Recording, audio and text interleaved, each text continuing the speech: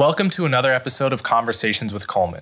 If you're hearing this, then you're on the public feed, which means you'll get episodes a week after they come out, and you'll hear advertisements.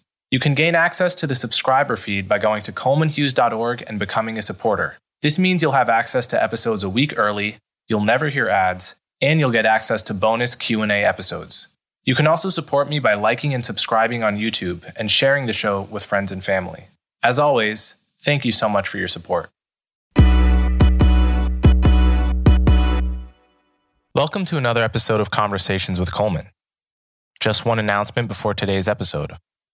As you may remember, I had Peter Singer on this podcast many months ago, and Peter recently emailed me to tell me that because of that podcast, a woman in California donated $200,000 to his organization, The Life You Can Save, and 90% of that money goes to evidence-backed charities that fight extreme poverty.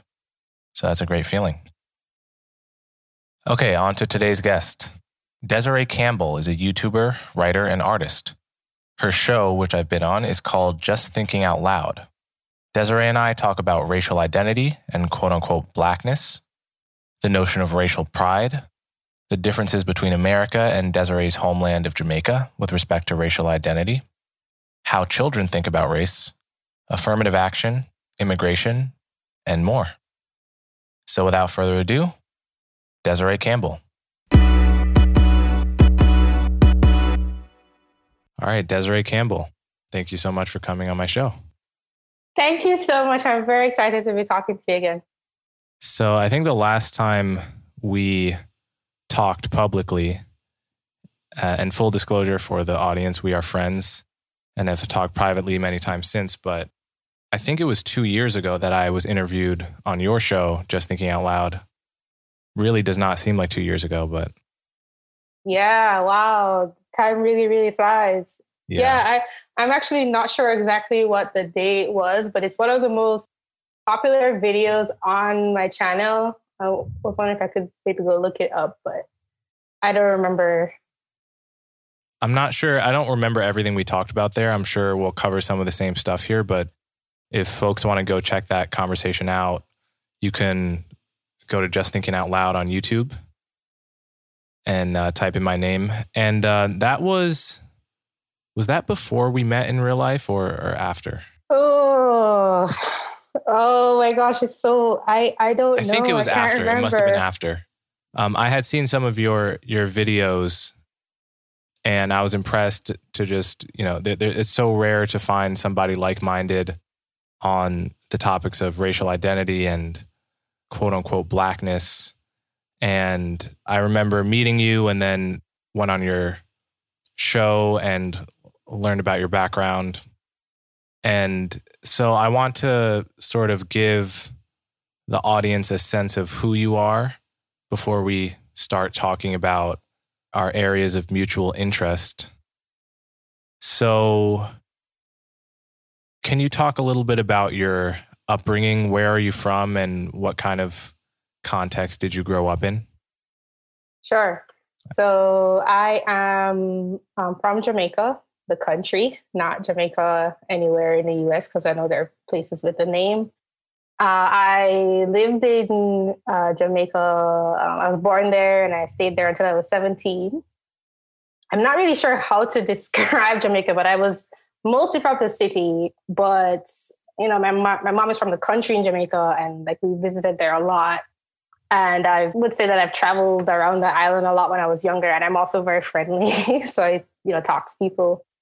It's hard to understand exactly how it influences my perspective being in the US, but it most definitely does. So I'm an outsider. I've been in the US now for almost 11 years now, a really, really long time. And I've gone back to Jamaica, during that time period too, but I've mostly been here for school. So I came to the US because I wanted to study more than one thing. That is the main reason I came. I actually didn't want to go to the United States because I was eccentric and I want to go somewhere that I don't know about already. And I knew so much about, I thought I knew so much about the US through the media, the US media is everywhere. So it's I want to go somewhere else. But the US has a liberal arts education, which a lot of people hate on, including myself nowadays, but I think there's a lot there. And I studied both biology and studio arts. I mainly did work related things using the biology, but I do art on my own time. So I also make art, which a lot of people like. So you might want to look into that too. And I was pretty apolitical and interested in cultural issues in the US for a long time. I was mostly just, focused on my work until about 2016, when it seemed like everyone started going crazy. And my main reason for wanting to discuss issues of identity, which is what I think is I wouldn't say it's the only thing people know me for, but a lot of people know me for that, was because I couldn't not do it. I couldn't not just live my life in the US without people wanting to talk to me. Not really that, but it was mostly the assuming things. I say it a lot, but that is really the main reason why I even started looking into things, is because I would just keep meeting people of all races. I wouldn't just say one or the other. That would just think I would think something because of how I looked. And I found it annoying, and then I found it disturbing. And then when I found it disturbing, I was like, oh my God, I have to do something. And I'm a bit outspoken, so I started doing that. So the notion of a Black identity meaning something is very intuitive and obvious to, I would say, most Black people in America, and many non-Black people as well. The notion that being Black means something in particular, that it entails either a certain worldview, a certain knowledge, a certain experience, a certain politics. But one thing I've noticed about you is, coming from Jamaica, where almost everyone is Black, I think you have an instinctive distrust of the notion that quote unquote Blackness means anything deeper than the color of your skin.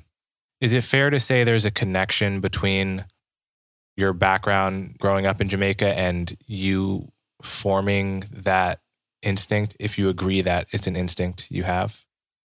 100%. But I will also add that my ability to go against the grain, in terms of being okay with people not liking what I'm saying, that's me. I think I'm very outspoken. A lot of people aren't like that. However, my perspective in terms of being Black, it's not that that's not an identity. Where I'm from, it's not like people don't associate history, say there's a little bit of the transatlantic slave trade stuff, you learn about that, blah, blah, blah. That is there. It's just not the main part of you. Whereas here in the US, it just feels like a lot of people this is what gives me meaning in life. And that is not at all the case where I'm from. Do you know Camille Foster? Have you met Camille yet? I have, but not really. Okay. We've interacted through online, but not fully. No, you have to meet Camille in real life for the full experience. But I know he's aware of you.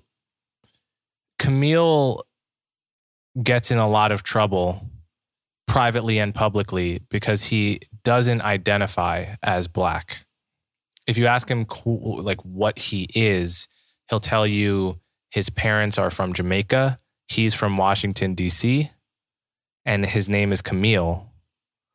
But he will not identify as Black out of a principled desire to not reify this fake notion of race that people are obsessed with.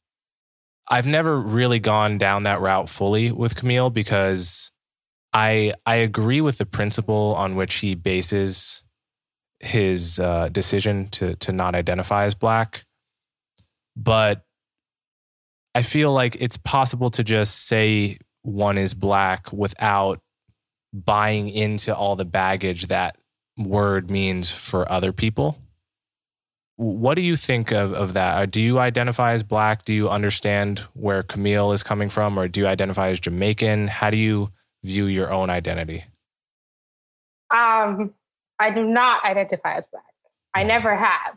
And but I am Black. If that makes sense. The thing is that when you're in the US, I don't think it's possible to identify as Black without taking on all the baggage. Once you understand that people have all these perceptions, you can't do it anymore. I actually had a conversation with one of my friends from Jamaica who she migrated here when she was like 15. And she brought it up to me without me saying anything to her, which made me really happy because it validated my feelings that I was having at the time. And she made this comment. She was like, I'm not Black. And the reason why she said that was because she was understanding that the way people in the US use that word is very different from the way people say in Jamaica use it. So that it's like no one would say something like I'm not Black in Jamaica. They would say I'm Black. And there's no issue there. But when you're here, there's a whole different meaning. And so you don't want to identify with that. So I've never identified as being Black, but I would also like, I'd probably make a comment like that. And like I wouldn't, how do I say that? Like, I'm sure at some point in conversation with people, like I've made comments that I am Black, but been unaware consciously of what that means in the past, the way that I do now. Does that make sense? No, that makes perfect sense. I mean, I think what you're talking about is that there are two senses of the word Black. One is purely descriptive of your skin color or visible characteristics that mean nothing deeper. And what I hear you saying is that in Jamaica, that's what people mean when they say Black. They don't mean anything. It's not freighted with all of these other assumptions about what you believe and what you've experienced. Whereas in America, many people but Black means something much more than just your skin color. So, but I guess there are two ways to approach that. There's one is to do what you just said and basically accept that Black means what it means in America. It comes with those assumptions. And then reject that label. But I guess my instinct is to encourage the American definition of Black to resemble the Jamaican definition of Black, where it's just a neutral, descriptive term for somebody that need not lead to any other assumptions about what they think or what they've experienced. So essentially what I say is I would like to identify as the Jamaican version of Black, where it just means nothing more than it needs to mean, and reject the American notion of Black, which means you must think a certain way about politics. You must feel a certain way about the police. There's just a whole laundry list of things one is supposed to assume about the world because of the color of one's skin. Do you not think it's possible to rehabilitate the American term Black? Do you think it's a lost cause? I'm going to say 70% no. Because 70% no, it's not a lost cause? No, 70% it is a lost cause because people will just keep reviving it. So there are people who really want to have Black pride and to have all those associations with, skin color, with, I like to say phenotype, but it sounds weird. But because it's not just skin color, it's like the hair, it's like everything. Associate that with mental, inner characteristics. There are people who really, really want that, and that's all they know, and that's what they will continue to pass down.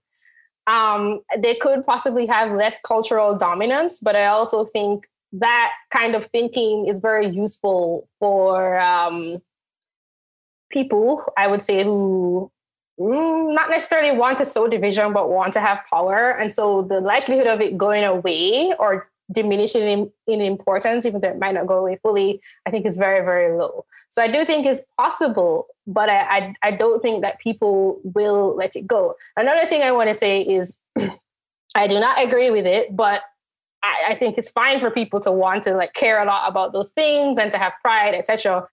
But I just don't think it should encompass everyone who just looks a certain way. Like there has to be a way for people to opt out of that. I mean, there doesn't have to be, but I would like for there to be a way for people to opt out of attaching themselves to something that they just never signed up for.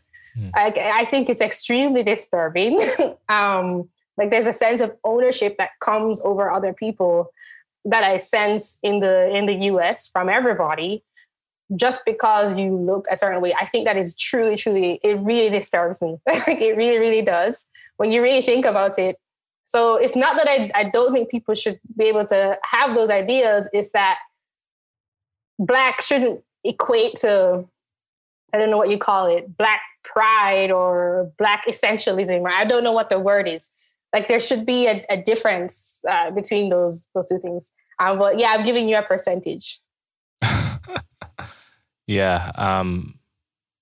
I'm probably just as pessimistic as you about the actual prospects of making the identity of Blackness more of a neutral descriptor.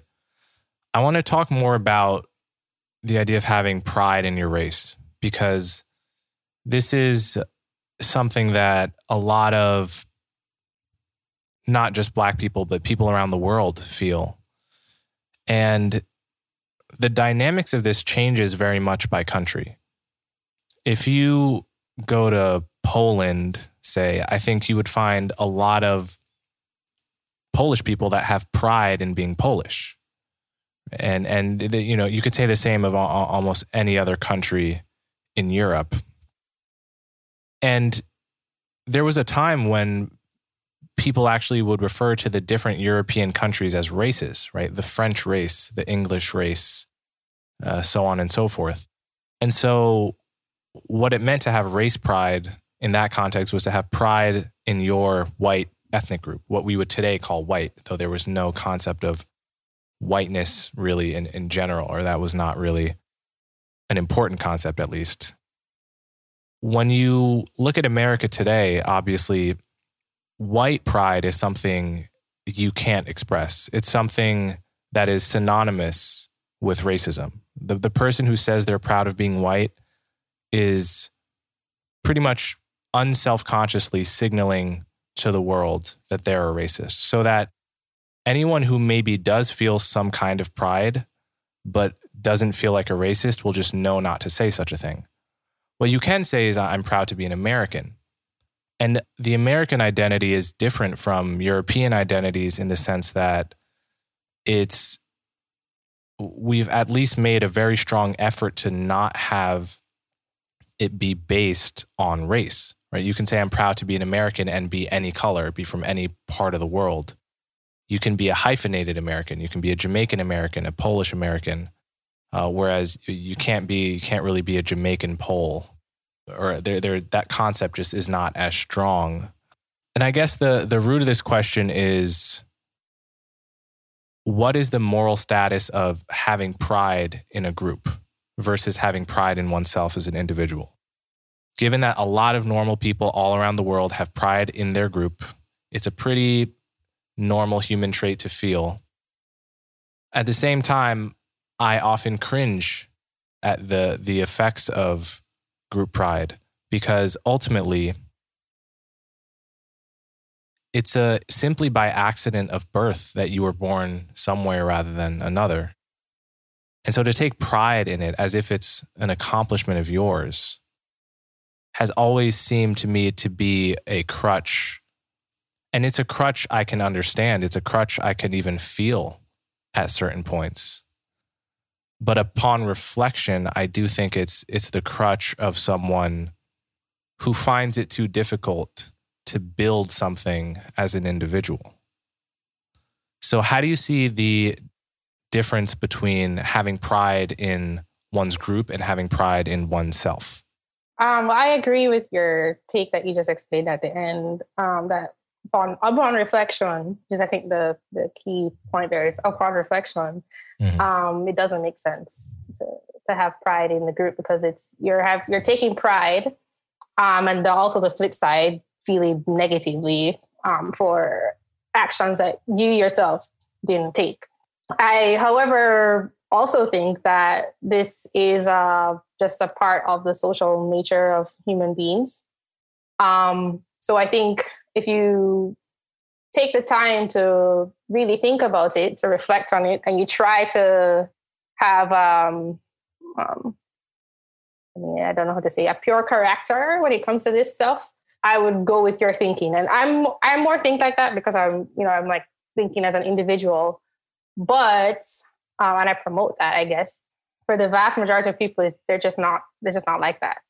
I do think that you can make a distinction between ethnic pride versus racial pride, although I don't agree with either of them. I think the racial pride makes less sense than the ethnic pride, just because there's more of a sense, I think, of an actual shared identity with the ethnic pride. Because the racial pride, it spans people who have, I think, very, very, very little in common. Like, there's biology, but I don't know. I don't think that means very much.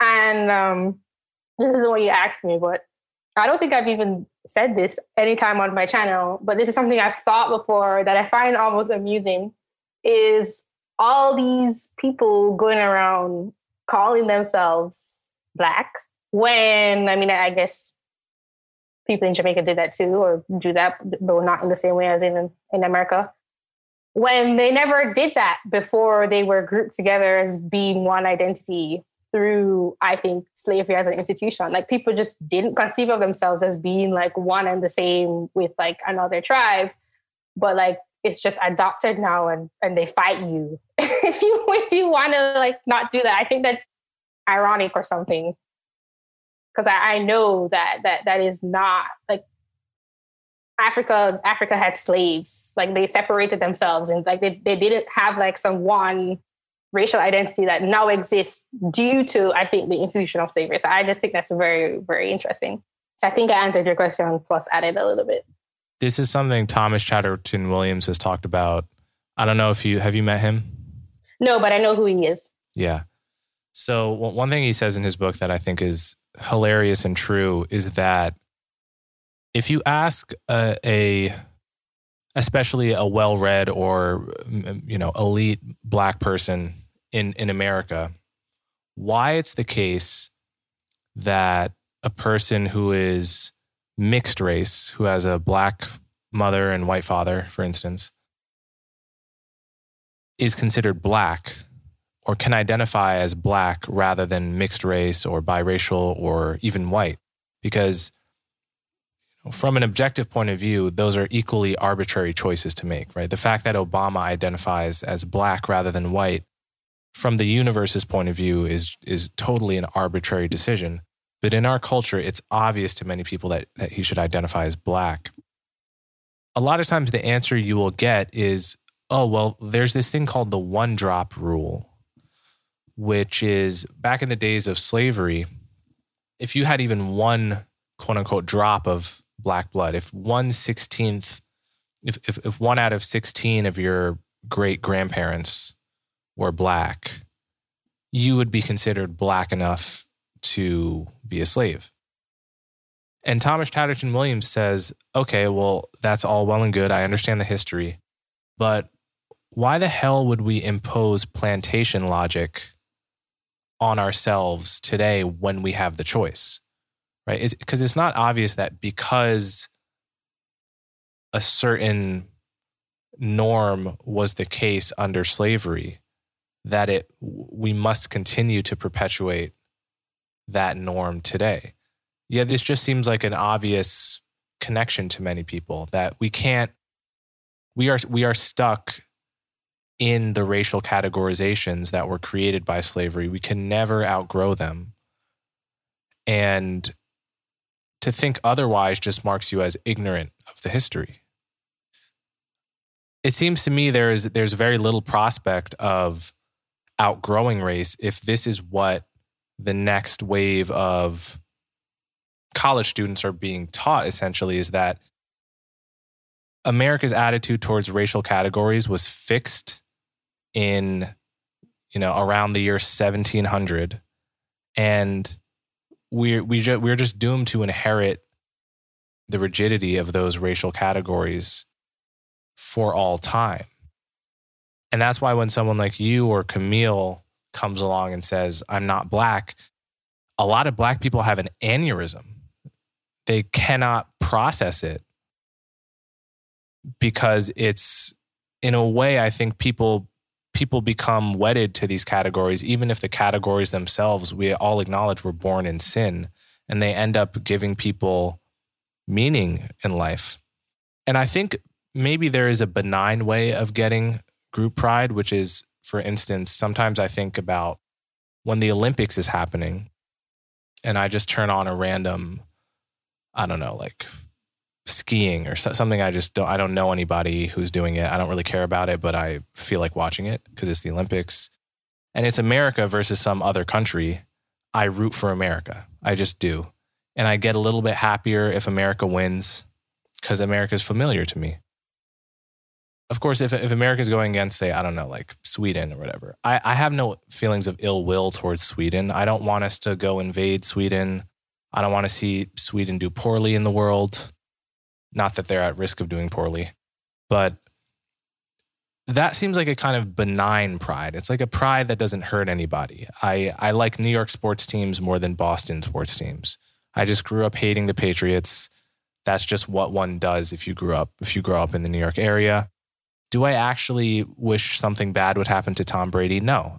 They say he's a great guy. He does a lot of charity work. I can step back from my provincial New Yorker perspective and understand that, none of this stuff matters.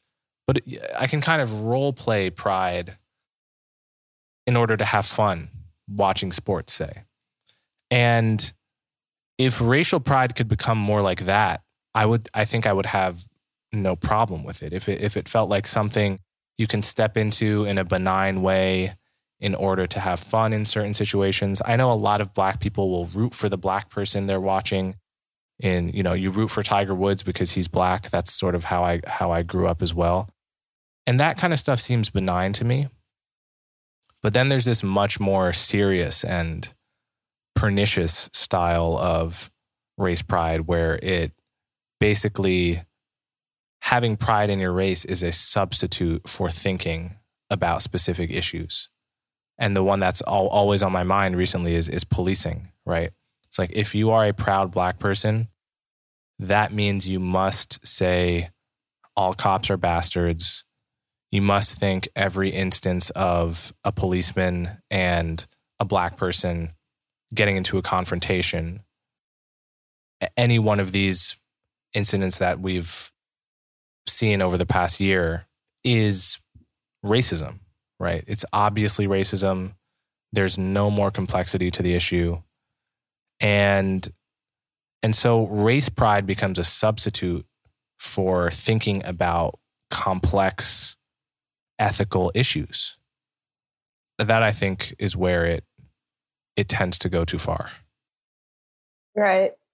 So you moved from the topic of defining people as Black or white based off of the historical institution of slavery to the racial pride thing. Yeah, I kind of ranted. That's okay. No, I'm just trying to remind myself because I want to respond to the whole thing. I agree with both of the things you said. So in terms of, is it Thomas Chatter Williams? I'm not Chatterton. Thomas Chatterton Williams. Yeah, the one drop rule doesn't make sense to me. I think it's arbitrary. I think people could choose to divide themselves differently. In Jamaica, people distinctly separate mixed from Black or white. They don't just group mixed people. Like, maybe that sounds totally weird and odd, but like people just say you're mixed, and that's different from if you're Black. Mm-hmm. And mixed includes everything, not just Black and white, but Asian, like the other stuff, other races too. There's just any kind of mix in between.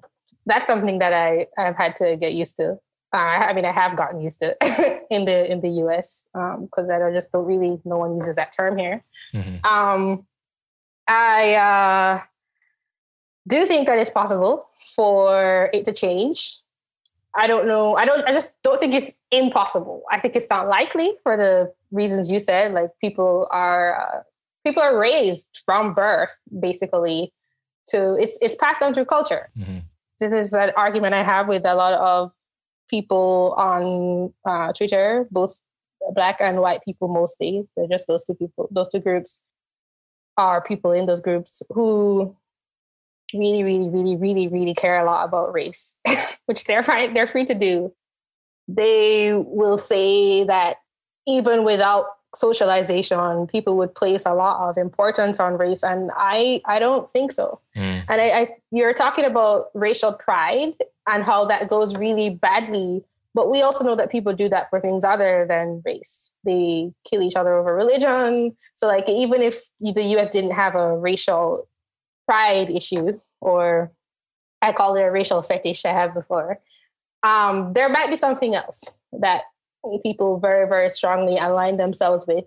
And as you put it, use as a substitute for thinking. So I think this, you could call it tribalism or collectivism. It comes out in the US through race because of the history, but I do think it could come out in other ways as well. So I guess that's my response. I do think these things in terms of the racial groupings are arbitrary. I think you would have an aneurysm. I thought that was funny. If something that it's like your structure for society being poked at. It's like, this is literally how you narrate the world for yourself. So I think it's arbitrary, but this is what a lot of the people in the US do. So it's just something people agree upon, and you're trying to change something that is like, this is how people navigate their lives. So it wasn't always that way. Like the different races of people, they've interacted a lot in before both, I would say, the Arab slave trade and the European colonization stuff. So I'm sure different races have been interacting before then, but I don't know the details of the history. Nobody really cares. And I'm sure that there are other ways of conceiving identity in the world. Like, humans are fully capable of doing that. So I just want to say it's definitely not impossible for these things to change. But I don't know if they will, because it's what people want. And people like me and I can't pronounce the name, Camille will come along and reject that. But we're only a few people. And I'm not saying like a few people can't change things. They can. But I don't know. It's not, people have to want that. So I guess that's my response. We deserve to know what we're putting in our bodies and why, especially when it comes to something we take every day. Ritual's clean, vegan-friendly multivitamin is formulated with high-quality nutrients in bioavailable forms your body can actually use. What you won't find? Sugars, GMOs, major allergens, synthetic fillers, and artificial colorants. Plus, the fresh taste and delayed release capsule design makes taking your vitamins easy. A multivitamin should contain key nutrients and forms your body can actually use to help fill gaps in the diet. No shady extras. Ritual's delayed release capsule design delivers high-quality nutrients, including vitamin D3, in just 2 daily pills. Ritual multivitamins are delivered to your door every month with free shipping always. You can start, snooze, or cancel your subscription anytime. And if you don't love Ritual within your first month, they'll refund your first order. Get key nutrients without the BS. Ritual is offering listeners of this podcast 10% off during your first 3 months. So visit ritual.com/Coleman to start your ritual today. Yeah, I want to, something you said is something I think about often. And this is about how we socialize children into having a racial identity and into conceiving of that racial identity in a particular way. I was rereading White Fragility by Robin DiAngelo a few months ago. And I remember I came across the passage again about her view that kids are actually racist, right? Or at minimum, they're much more racist than naive adults tend to think.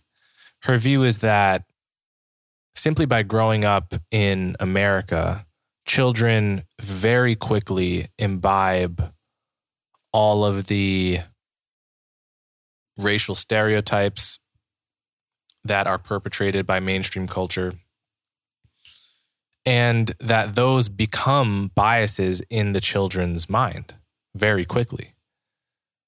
So that she disagrees with the notion that sort of children are naturally not born racist, or they have to be taught racism sort of as adults or develop it. And I remembered back to my own childhood. I grew up in a town that was about 1/3 Black people, around a little under 2/3 white people, and the remainder Hispanic and Asian, which is a much more diverse context than most people in America grow up in.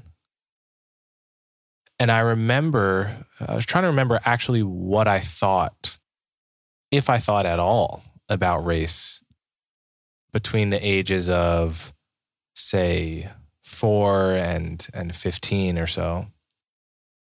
And certainly I thought a little bit more about it as I got to that older part of that age range, because it can occur to you more when you're, you almost have the mind of an adult. But for the most part, I did not think about race at all. I remember among my close group of friends, there were Black kids. There was one mixed kid, was one of my best friends. There was a Jewish kid, that was one of my best friends. And I honestly remember not caring at all. I remember noticing what they looked like. Like I could draw a picture of them. I could tell you which crayon corresponded to their skin color. I noticed their race in that sense. But I don't remember having any associations with, Greg is my Jewish friend, therefore I feel about him a little differently than I would if he was Jordan, my mixed friend, or, Sherrod, my Black friend. I don't remember having any of those kinds of thoughts as a kid.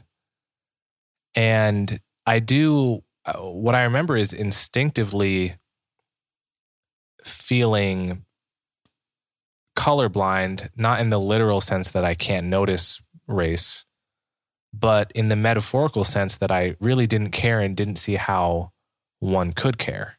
Race was a silly adult obsession, so insofar as I could tell, akin to many of the other silly adult obsessions that I didn't understand at the time. And so I really do feel that I had to be socialized into thinking and caring about race. It's so at odds with my own memory of my childhood. And I don't think that I maybe was not the most typical or average child in the world, but I was by no means some crazy exception. I'm curious, what do you remember of your own childhood attitude towards race, and to the wider question of how do you think children, what kind of attitudes do you think children naturally form towards race, and how are those attitudes influenced by the adult world? I had a similar experience, I think, to you, but I also had it well into my teens before coming to the States, in terms of being around people who look differently from me. I think that children react to familiarity. So I do think that's something that happens, that a baby or a child might react differently to the face or the physique or appearance of someone differently, depending on how familiar they are with them and what they associate with them. But I don't think that's the same thing as race. I do think those two things can merge. And I also think that being unfamiliar with something isn't the same as not liking that thing. That's very different. And unless you've had a direct experience with other people, if you're having ideas about this, other group in this case we're talking about race, I think that's from society. So I do think that people socialize into being racist. By the way that I thought of the word racist when I first came here, and that would apply to everybody, including myself right now, which people have said is harsh, but like, it's just like this, like noticing and like framing everything through race. This is like what America makes. Can you say that again? Can you say that? Yeah, sure. Sorry, I kind of, yep. Yeah. Well, what do you mean? The way that I thought of the word racist being applicable to someone would apply to everyone in America, including myself. Okay, so I heard it right. I was just right. Like when I first came to America, that is how I would have, like, that's not how Americans think of that word, racist. But it's just like when you're seeing everything through race, that means you're always putting people into these categories. Like, you notice these things. I never did that, and I do that now. A lot of times it falls away if I'm usually just not consuming media or something. And I'm sure when I go home, I won't be thinking like that. But just being in America, you're always putting people into these categories. And like, that's not something that I did naturally. So when you talk about being a kid, I have that similar experience to you, but I also had it much later into my teens before coming to the US, because it's just, yes, it's there. Like, I even joke with my friends about, because I had friends who were of different races, like, who would be the slave? Who would be the indentured servant? Who would be the slave master? And it's like, yes, it's like you understand the history of where you're coming from, but like that's not how you're associating with people. You're not having arguments over racism in society. Like, that's not going on, for one. You're not talking about repatriations. You're not, and I think this is really, really important in terms of the socialization thing. And I've mentioned it a lot. We talked about it when you came on my show. But I really think constantly being asked to identify yourself as a certain race, that's going to make you do that. Like, that is socialization. It's like you're like a fish in the sea. You're always, always, always associating everything by race. That is socialization, and that is something that happens in America. And that Robin DiAngelo, I haven't read her book. She is creating that. She's like, oh, people are being socialized into being racist. Like, well, you're doing that. You're putting that out there into the culture yourself, and that's trickling down to the kids. I was really upset when I found out that they're trying to do training sessions with 3-year-olds in order to like de-bias their brains, but like you're literally putting like the thoughts of race into their heads. It's so ridiculous. I know your face is like very like still, but I can see like you can see just like how insane these people are, in my opinion. Like you are literally doing that. Like you're creating a self-fulfilling prophecy, and you're loading kids with all of this stuff. Like, you are the person creating what you claim you're fighting against. Like, you're doing that. That is what I see. I can't remember your initial question, but no, that was great. I a couple directions I wanted to go there. One is just, I can't imagine what it would have done to me if someone had, taken me at 5 years old and put me in a DiAngelo style critical race theory seminar. Because I was also very much the type of kid that wanted to please the teacher and master the concepts better than anyone else in the class. And if the concepts that were given to me were blackness means this, whiteness means this, I can imagine myself being the type of kid that really just went into it completely. And that really disturbs me. I think it's evil to perpetrate on children these needless, divisive categories that we suffer from as adults.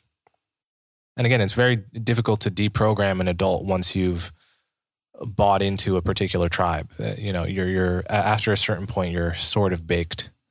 But children are much more malleable, much more suggestible, socializable, if that's a word.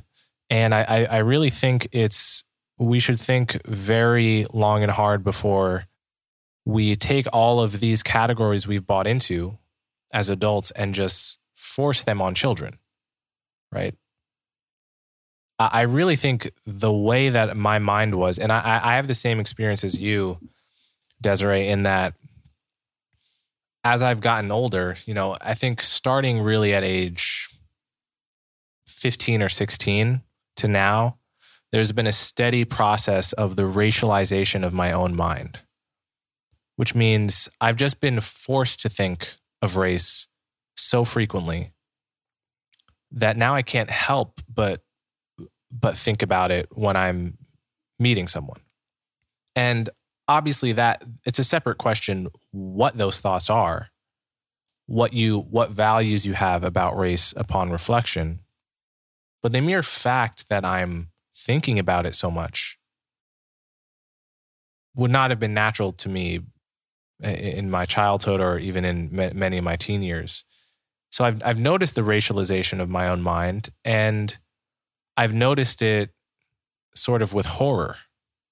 I'm seeing, and it's interesting to see a friend that you met in a context where your mind was less racialized, right? It's like, I remember meeting this guy when I was 15, not thinking of his race at all. I'm pretty sure he didn't think of my race at all, except maybe the occasional joke, just like a very lighthearted whatever. He saw me as an individual. I saw him as an individual.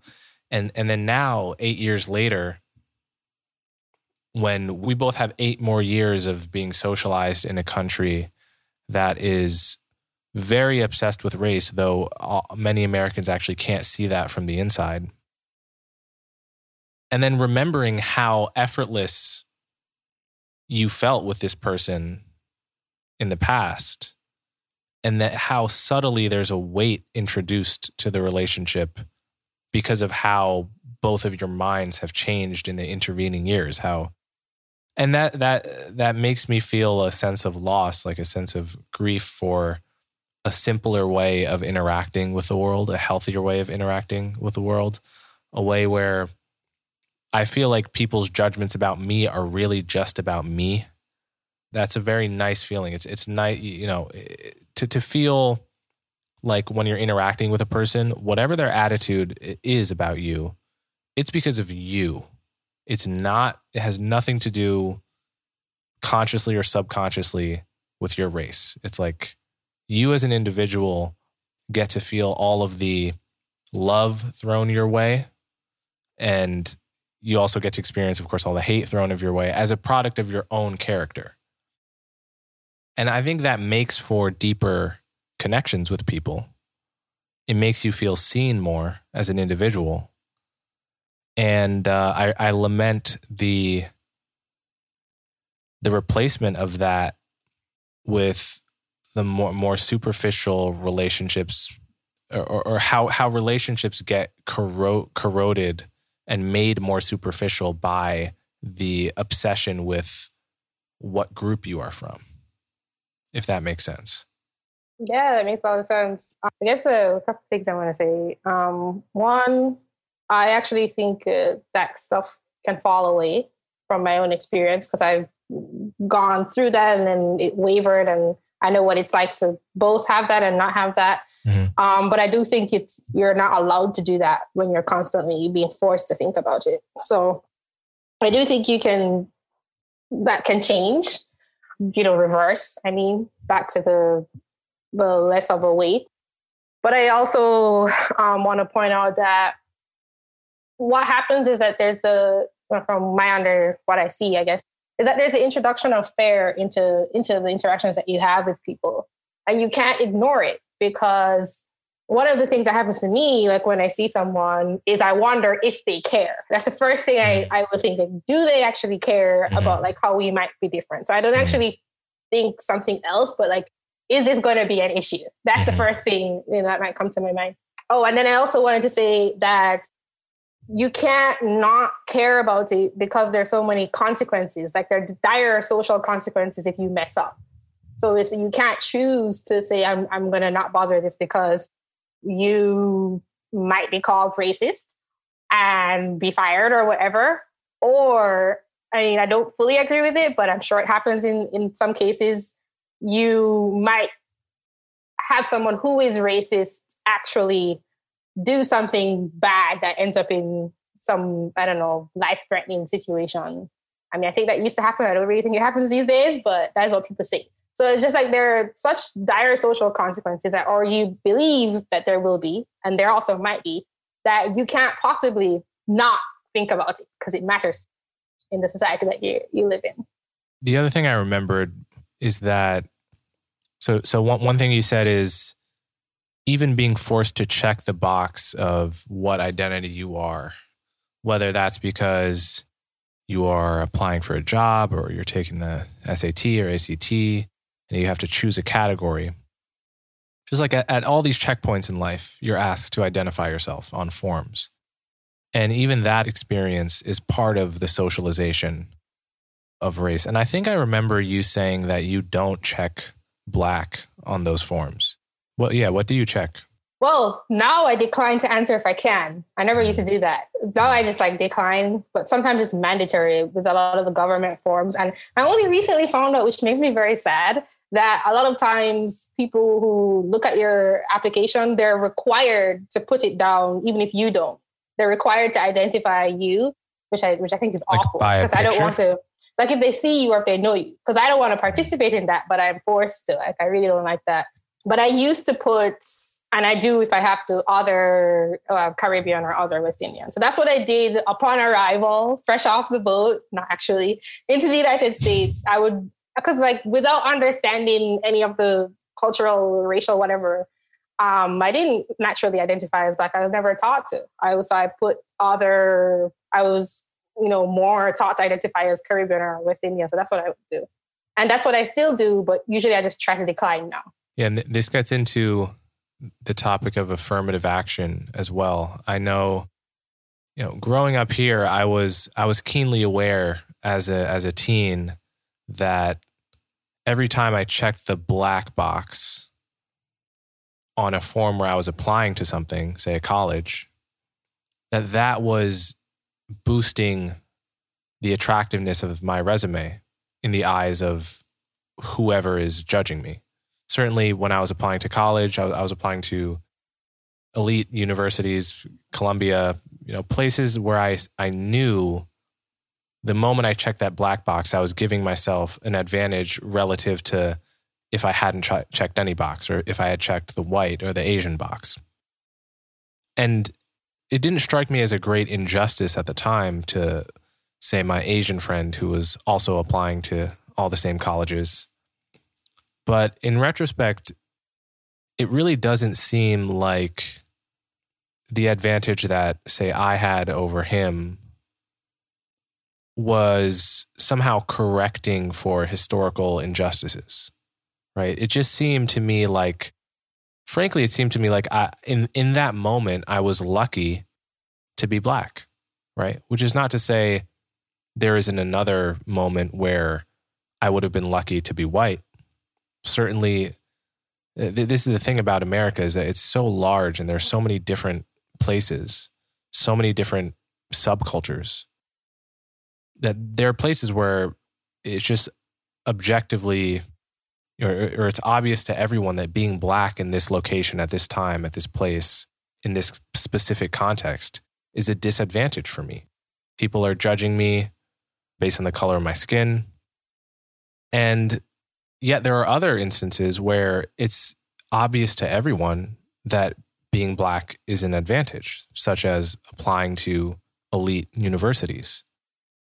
And part of my issue with the notion of white privilege has been it flattens this whole landscape of advantage and disadvantage and simply says being, white privilege is like a gas that fills up the container of the country such that no part of the country is immune to white privilege. There's no context in which it would be more advantageous to be, say, Black or Asian. And to me, that, the country is so much more complicated than that. To reduce it to that is to miss just so much of what's going on in social interactions and in different parts of the country. And it doesn't mean you're denying that racism is a real thing. It just means you're trying to acknowledge the full story of racial advantages and disadvantages. So what do you think of the notion of white privilege? Yeah, well, I think it's a farce, kind of for the reasons you just explained. And I think these theories people have, like there's so many different social theories out there, and a lot of them do this. And this is what I think the concept of white privilege comes from critical race theory, but I don't know what the academic term for whatever the all-encompassing theory is that term comes from, like in the literature. But a lot of social theories try to make these absolute claims about the nature of reality. And like, I don't know what can really do that. Like, there's not much that can do that. And I also think that's what makes it so that you can classify them as religion or dogma. They're trying to push every single thing into like their frame of the world. And it's just obviously not true. like for what the reasons you're saying. And just think of it like that. They're trying to make these absolute claims that apply in all situations, all interactions between people. And that's just not true. That's just not true. The other thing about it is, how many different kinds of privilege there are in life, right? There's really too many to name, but, there's growing up in a home that is safe, safe from crime, for instance. Growing up in a home with two parents rather than one. There's genetic luck, right? Like, are you born with genes that lead you to be more likely to have certain personality traits or personality disorders? Are you born with, a symmetrical face that people find to be beautiful? Or, are you born with just, horrible skin that people find to be ugly? These are all things that are, uncomfortable to talk about, but that we know influence how you're treated by the world. Like there's just too much proof at this point from psychology that people do get treated differently based on these totally arbitrary, unchosen characteristics. How tall you are, how deep your voice is, and probably, a million other micro characteristics that people haven't even thought to measure, right? And any one of these could be made into a meme like white privilege. We could be talking about tall privilege. We could be talking about beauty privilege. And the other thing is that even any of those traits have both pros and cons, right? Yeah, I think it would be too simple to just have a meme for every kind of obvious privilege, like, height and beauty and whatever, because those things themselves come with downsides that are sometimes not obvious, or situations in which, they tend not to be an advantage. And to have the full conversation about privilege, I think is totally a noble goal, right? Like, that's a lot of what political thinking should be about, is how can we maximize opportunity for people and make the world a fairer place so that the arbitrary characteristics you're born with, so that we can somehow use culture and policy to cancel out the huge disparities of luck that certain people are born with. But, the fact that we have this singular focus on white privilege, what it proves to me is that a lot of people are not interested in fairness across the board, but in using one of the 1,000 areas in which you could care about fairness as a sort of rhetorical weapon to dominate people in arguments. And it just strikes me as very divisive. And you're not really allowed to take people's resentment of this notion seriously. Like, one is supposed to roll one's eyes at the white guy who hates hearing about white privilege and sort of not listen to anything he has to say. And I can't really find, I think frankly, if I were white, I think I would I might have strong feelings about that because you don't know me. I think that's the feeling a lot of people have is you have no idea what I've been through in my life. And for you to, on the color of my skin, sort of assume, for all I know, for all you know, I'm an orphan, right? And I grew up in an orphanage and had to struggle in all of these various ways. But you're not interested in any of that. You're just interested in the fact that I'm white. And so you think you know something about how I grew up and what level of privilege I grew up with. And so you're going to throw that at me without being interested in any of the other ways in which I might have gotten the short end of a stick that we should care about in society. I think that's what a lot of people resent about it. And I think I would resent that too if I were white. Yeah. Do you have some reaction to that or? I do. People also do that with ideas. So they'll assume that because you, I don't know, have some certain idea about how to help people in the world, if you're not with their agenda of how to do it, then that means that you had an easy life. So I just want to say that people also do that with ideas. And they assume that each person, if they are, if each person has a particular experience within the world, that they'll come to the same conclusion. Mm-hmm. So they think that if me and another woman from Jamaica came to the US and we each had 5 positive experiences with people who are of a different race and 5 negative experiences with people who are of a different race, that we're both going to decide that the US is either racist or not racist. And that's not how people operate. Like, people are different when they come to their conclusion. So that's one thing. Another thing is you mentioned canceling privilege or like advantage. I'm not sure what exact word you use. I don't think that's possible. I think that it's personally, and I don't think that everyone has to think this, I think that it's good to want to give opportunities to people when you realize that through, even if it is through their fault, you might still want to help, but usually through no fault of their own, they might be at some kind of disadvantage in the world. But usually when you provide things to people, it doesn't necessarily mean that you're going to have the outcomes that you think are fair. And then when it comes to the idea of fairness, I think what often happens is people are looking at individuals as data points because that's how they track fairness. And again, like, people aren't units. Thing that I think is so cursed about data and science, because I really like data and science, and I feel as if people, well, they do a couple of things. Firstly, I gave you a percentage earlier in my answer.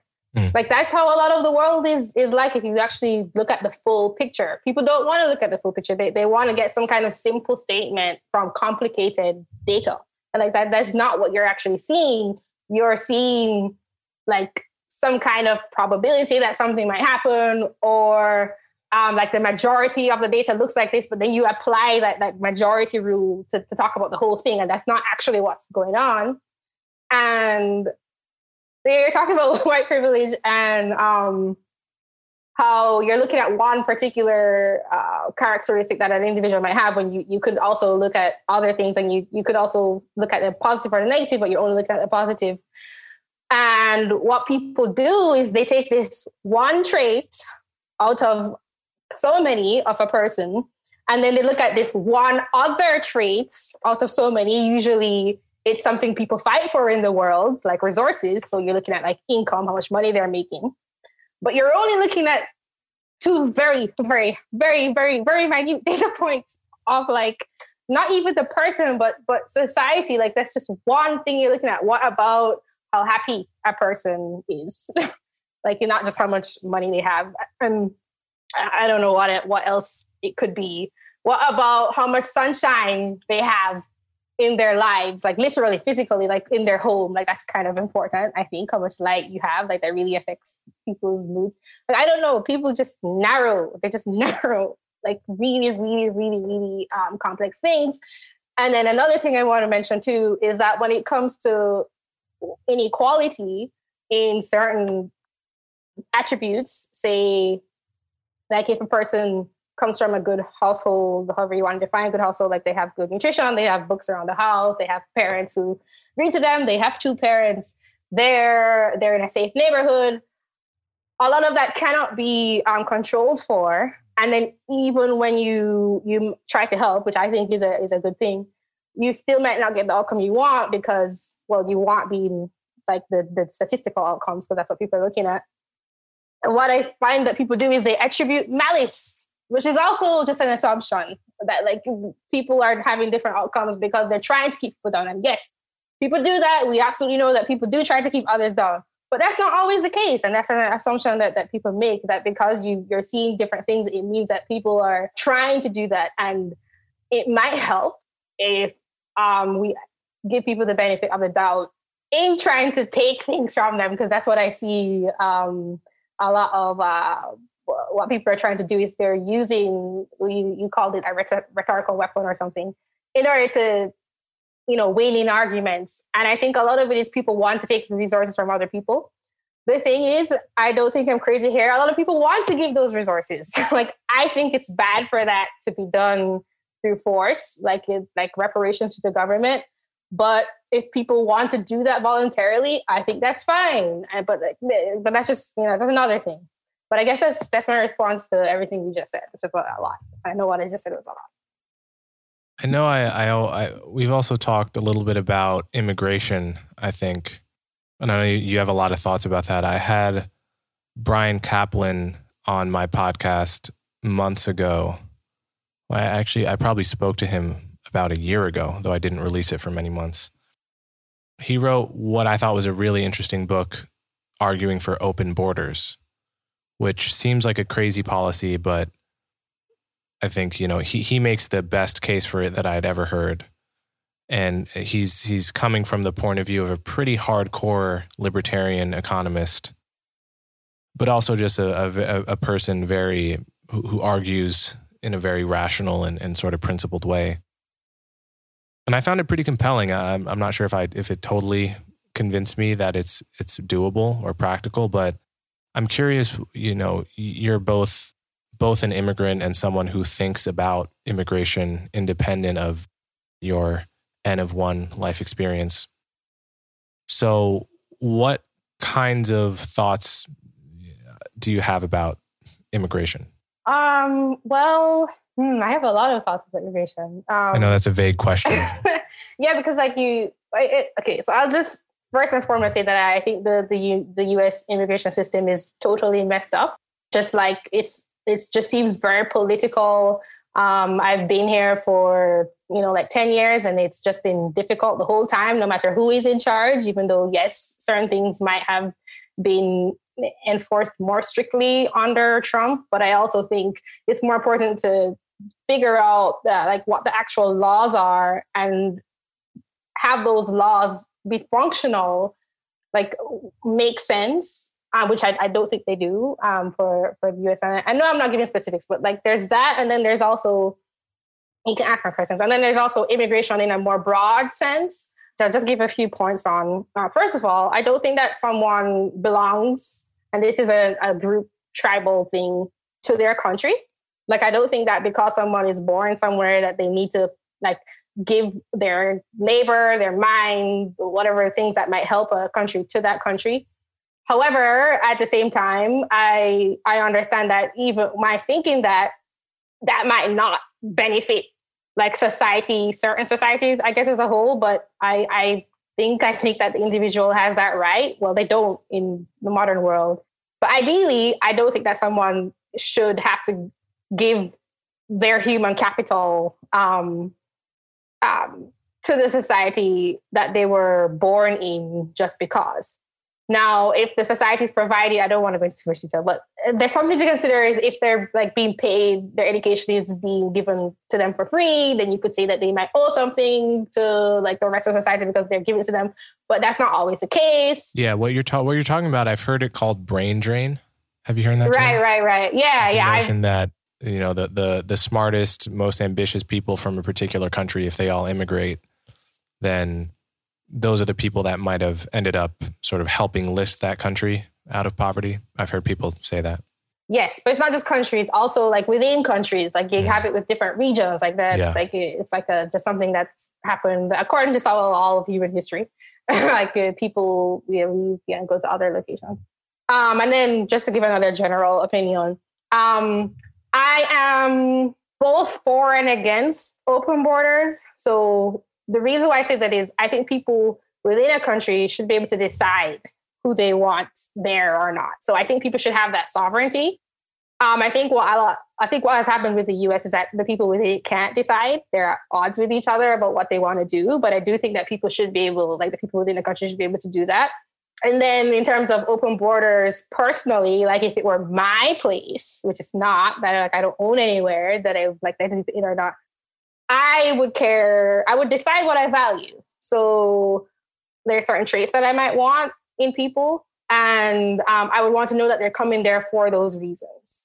So usually when I hear about immigration topics and open borders, the first thing I think about is, are they coming there because they care about, I guess, what the country wants them to care about?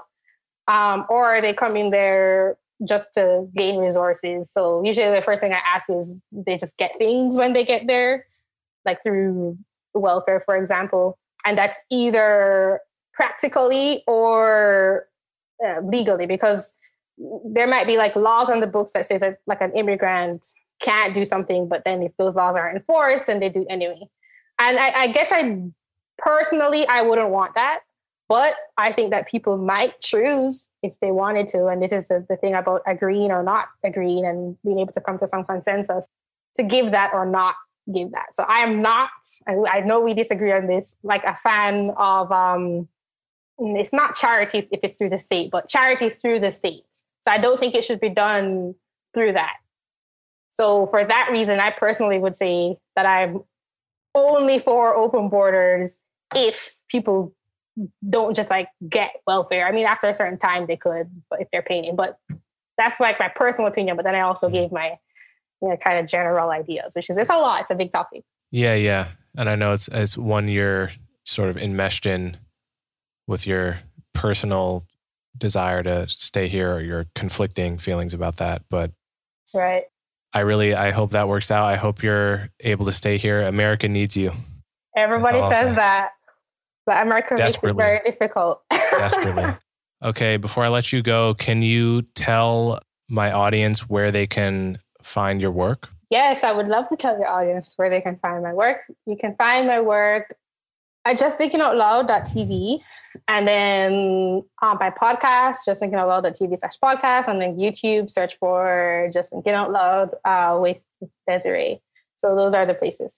Again, you can catch my conversation on Desiree's channel from 2 years ago on that page as well, Just Thinking Out Loud. I'm curious if people notice any differences in us, or I think people might get a kick out of that. All right. So Desiree, thank you so much for coming on my show. It's been a pleasure, and I look forward to having you again soon. Yeah, I'm looking forward to many more conversations. Thank you.